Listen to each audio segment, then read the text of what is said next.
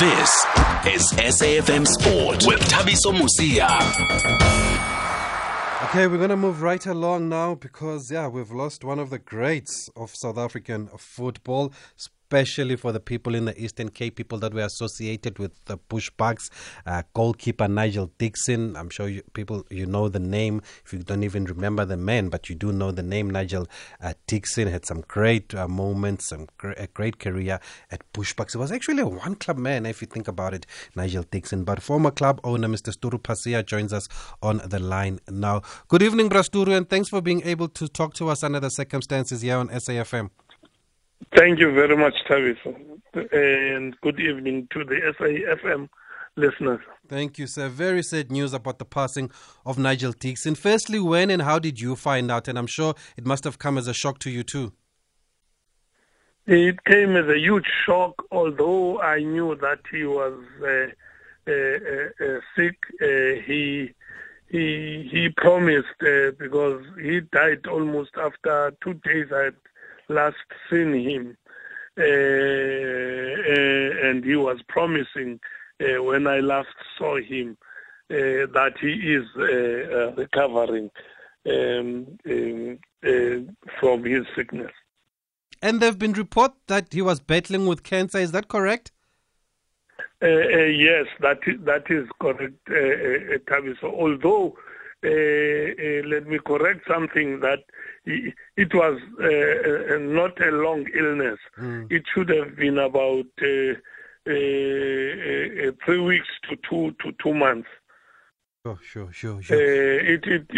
was quite fast because, I mean, all of a sudden, a man who was fit as he was, a man who was disciplinarian as he wouldn't eat anything. He was very good in looking after his health and his fitness. And all of a sudden, it just started by saying there's a pain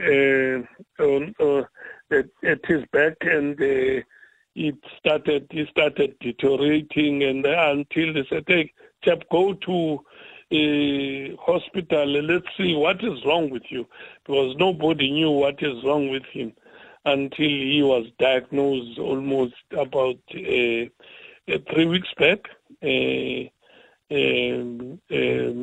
he was in hospital for about 10 days or so, and he then was released back home with the family busy organizing a hospice for him when he passed on. And I wanted to say, because the last time I saw him, it was a few years ago, but he looked very fit, he was healthy, he was active. And actually, Brasturu, when I saw him the last time, he was with Bushbucks youngsters in PE. They're playing in a tournament. During the engine tournament. Yes. Was he trying to revive the club? No, he has always been trying to revive the club. Nigel had a group of around 160 kids from under 8 up to the APC Motsepe team, which was disturbed by COVID mainly, and also unfortunately by the death of the captain of the club at APC, when the team was actually number 1, which disturbed the rhythm of the team totally. So, and it was made mostly of players who were promoted from the development. All the years he has never stopped doing development, because one of the biggest assets Nigel had was that he is a teacher by profession. So he would mold a child in all spheres of life, education, behavior wise and sport. He would combine that in order to develop a child. He was very, very good in that, to an extent that he used school results as part of his program in uplifting children. Sure. And with this reviving of the club, was it also with your blessings, basically? Of course, he has always been a very honest somebody. He has worked with me. I think I met Nigel, I think 1988, when we won the OK League, Tabiso. When he was, yes, OK League. We won OK League when we got promoted to the then National Soccer League. And he was with us, and he did very, very well. And he was just on the verge of being called for a national team when he broke his leg. That's what, in fact, eventually led us to recruiting Mark Anderson to replace him. And Nigel became an assistant. He has occupied all sorts of positions within the club. He became an assistant, he became a coach, he became the manager of the team. When he departed, he was the technical director of the team. He was my right-hand man, Tabi. So I don't know what I'm going to do, because I was just a figurehead. When it comes to the dirty work, everything, and I mean everything, was done by Nigel Dixon. Yeah, no, it's very sad, Brasturu. But thanks for being able to speak to us and just to join as we remember Nigel Dixon. He had a huge impact in football, huge impact at the club, and I'm glad that he was still involved up until his last day. And it's good to also hear from you, Sturu Pasia. Keep well. We're going to speak to Nigel Dixon's family after this break, but thanks for joining us here. This is SAFM Sport with Thabiso Mosia. And we continue remembering the late, great Nigel Dixon, and we're joined on the line by his son, Chedley. Now, Chedley, good evening, and thanks for taking our call on SAFM this evening. Hi there, I appreciate it, man. Thank you. Thanks, Chedley. I mean, firstly, please accept our condolences here. How is the family holding up during this difficult time? Look, it's been one of the toughest moments of our lives there, but we have to live for that, man. We have to. We take it one day at a time, and we will see where it leads us off. But until we put them in the ground, we cremate him, I know he'll be blessed. And we've heard that he wasn't well, but did his passing come as a shock, or how were his last days? It was an extreme shock, because if I must be truthful, I think my dad was such a warrior where he had kept this sickness under cover for a while. And when we had found out that he had it and the stage that he was in, that was the biggest shock of our lives, because it happened so fast. Yeah, and I mean, for us, obviously, we've known him from the football field. We've lost a footballer, we've lost a legend of the game. But as a family, I mean, what have you lost here in Nigel Dixon? My hero, my inspiration. This is why I do what I do today. I'm a coach at a school by the name of Arcadia Primary School. I'm actually the head coach there, and the only reason why I'm there is because of my old man. Yes, and I was mentioning before you came on air that I actually saw you guys in PE a couple of years ago with the young Bushbuck team, and I think you were the coach of that team at the Engine tournament. Yes, yes, boss. Yes, I was. So you were working alongside him in trying to help revive this brand. I've been with my father since we started this academy with Sturu Pasia next to us from 2014 right up until today's date. And I will take it over with Sturu Pasia to live my father's legacy on. And what was his vision? What did you want to achieve with Bushbucks? Just to get the establishment that Bushbucks deserves, where they should be, back in the PSL. And what I remember, Chet, is that you were so organized. You had kit, you had kit bags, you had a bus and everything. Where was the support coming from? Look here, it's all got to do with the support of the lovers of Bushbucks. That's all it was. Okay, we've got a caller on the line here from Gqeberha. Benita. Benita, good evening. Thanks for calling us. As you remember, Nigel Dixon. Hello, Tabiso. Hello, Chadley. And hello to all listeners on SAFM team. We met when Nigel came, when your dad came to Port Elizabeth to do our college for his teachers training. We had met up as friends and the community. Yes, I was into hockey. I didn't do the soccer thing yet. And then he was under the likes of Bobby Williams and my one brother, Uncle Eugene Kutsia, from our local soccer side here, and also from the teaching fraternity, you know. And he became good friends with the likes of Saints and our local soccer teams from here. And when he boarded in Port Elizabeth, he became part of our clan, you know. And he was like a house child in my late mom's home, our home, you know. And he was an amazing soul. You had the best dad, Chadley. I appreciate that, Mom. And may God be with you guys, you and Mom, and all of you, family. And our sincere condolences from our side here. We have lost a legend.